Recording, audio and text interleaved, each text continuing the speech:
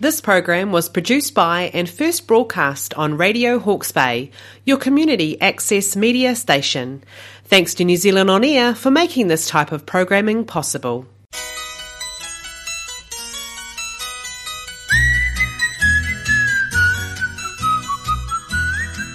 You're listening to Radio Hawke's Bay on 104.7 FM, 1431 AM, streaming on the web at www.radiohawksbay.org.nz. This is In the Garden with Megan, and it's my pleasure, as always, to have in this studio Hawke's Bay's most glamorous gardener, Megan Williams. How you going, Megan? I'm going really well, but we had to come into the studio because the phone wasn't working properly.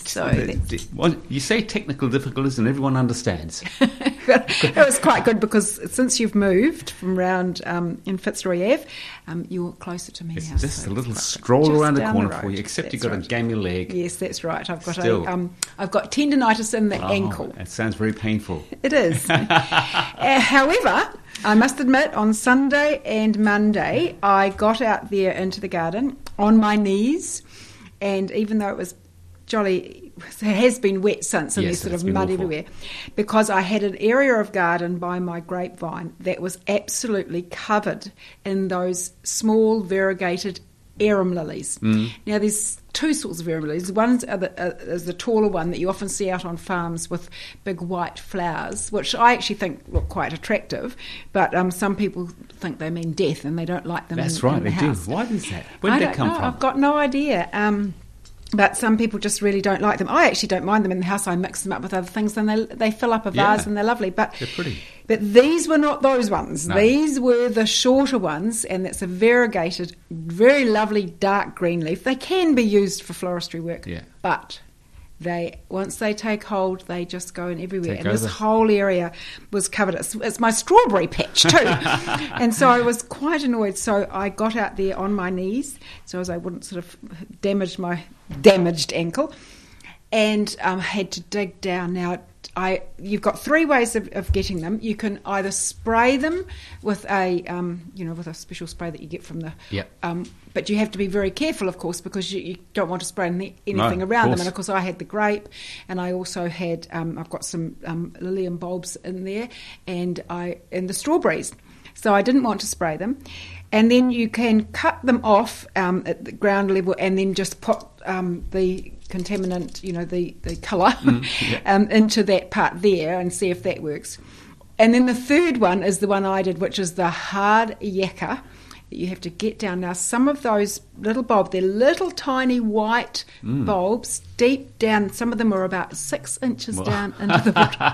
And then you have to get rid of them and the sort of dirt. One by one almost. That's right. And so what a job. However, for me, it's really worth it, because I just do not want those in that area. But you see what happens if you let one go to seed. Well, the neighbour might have one that goes to seed, and of course the seeds travel. And thank you very much. Yeah, exactly. So that's what I've been busy doing. Because this is the time when you need to get out and weed, and it can be quite depressing, and you have to stop that nonsense, looking at the garden and feeling really, because you've got to get out there. Slowly get a little area by little area and slowly do it. And so by the end of spring, you should have the whole garden sort of weed free, and it makes you feel really good when you actually do get the weeds done.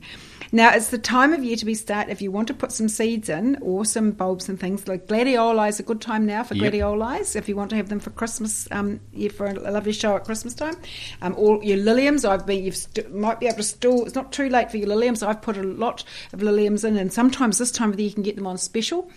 And so, and gosh, they look so lovely when I've got them by my front door. I bought a bag of 10, and I've put them all in, so they're going to look magnificent. And I get a lot of pleasure out of that. Now, it's also a good time to think about your begonias, because they're lovely at Christmas time as well. You can get your seed poppies in. You can put in dahlias. You can put in petunias. And these are for seed that should be up and ready for sort of Christmas. Funny we're talking about Christmas, eh? It's just, where did the year go, for goodness sake? Well, it's September, so 4 months. So, the gladiolis, they usually take about 90 days. So That's how you go. So now's the time to and my job, of course, is to remind you that's what you need to do. So because I'm a terrifier, sort of comes the time of year and I see what all the beautiful flowers. Oh, why didn't I think of that a few months back and put them in? It's probably a bit earlier for dahlias, but because they go right through to March. But if you plant the seed, now what I do with my dahlias, I just get masses of seed from the plants. Once the flowers go off, and I just collect them into envelopes, and the seed's fresh, and it just goes nuts. The seedlings come up, and so because dahlias make a lovely show, and they're very trendy at the moment. Now in the kitchen, in my veggie garden, again, there's masses and masses of this flippin' arum lily. So I'm going to have to attack that this weekend, A, if my legs are right, and B, if it's not too wet. And evidently tonight and tomorrow night there's going to be a rain all weekend. Yes, there's going to be a warning. So the water level is so high at the moment, so the water's not draining away anywhere because it just there's nowhere for it to go. That's right. So what I have got in amongst the arum lilies in my vegetable garden is quite a lot of silver beet that has taken off, and it is growing really, really well. So I Googled a recipe for silver beet, a nice, easy recipe for silver beet, and this one looks quite nice, so I thought I'd give it to you. Now you can get any sort of 400 grams of, you can either have pasta shells, or you can use any sort of pasta, macaroni or whatever you want, and you just cook it in the normal way. What I do is usually put it in, I've got a rice cooker, and I usually sort of put water into that, put the pasta I want in, and then put it in and cook it in the microwave for usually 12 minutes, just like I would cook my rice. So that's, although the recipe does say, bring 2 large saucepans, one salted water for the pasta, and one, but I usually do mine in the microwave. But you can put the pot of water and just cook your pasta in the normal way. The other pot, of course, is for the silver beet. So you add, so it says here, you add the pasta to one of the pans and cook according to the packet instructions, and then well drain and cool under running water. Then add the other pan, cook the silver beet for 2 minutes, then drain and refresh in ice cold water, and then drain again and squeeze out the excess water.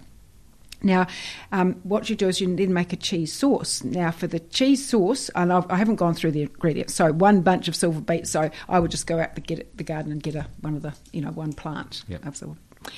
Now, the other ingredients are 2 tablespoons of extra virgin olive oil, 1 large onion finely chopped, 2 garlic cloves. I usually use those little cans of garlic, just a couple of teaspoons. 200 grams of button mushrooms, 3 sprigs of parsley chopped. And then the cheese sauce is 60 grams of butter, 1/4 cup of plain flour, 4 cups of milk, or a litre of milk, and 100 grams of pecorino cheese. Now, that is goat cheese. Sheep cheese. But it's a strong cheese, so that's why it's to get the flavour over the silver beet, etc. So you'd need a stronger cheese. So you could use Parmesan if you want to.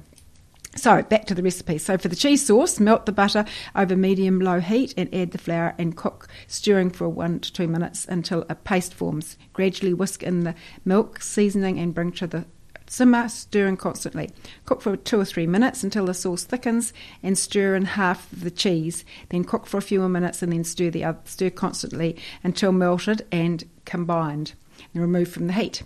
Now heat the oil in a large saucepan over medium heat and add the onion, the garlic, and cook, stirring occasionally for 5 minutes or until soft, and then add mushrooms and cook for 4 minutes or until tender, and then add the drained silver beet, parsley, the cheese sauce, and the pasta.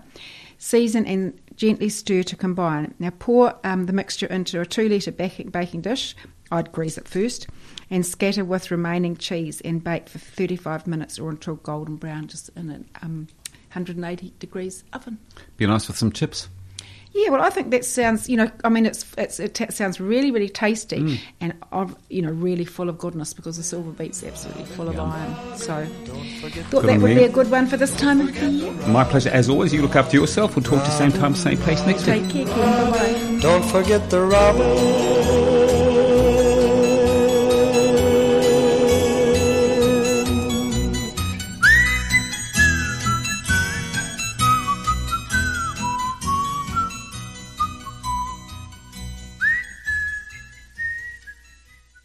This program was produced by and first broadcast on Radio Hawke's Bay, your community access media station.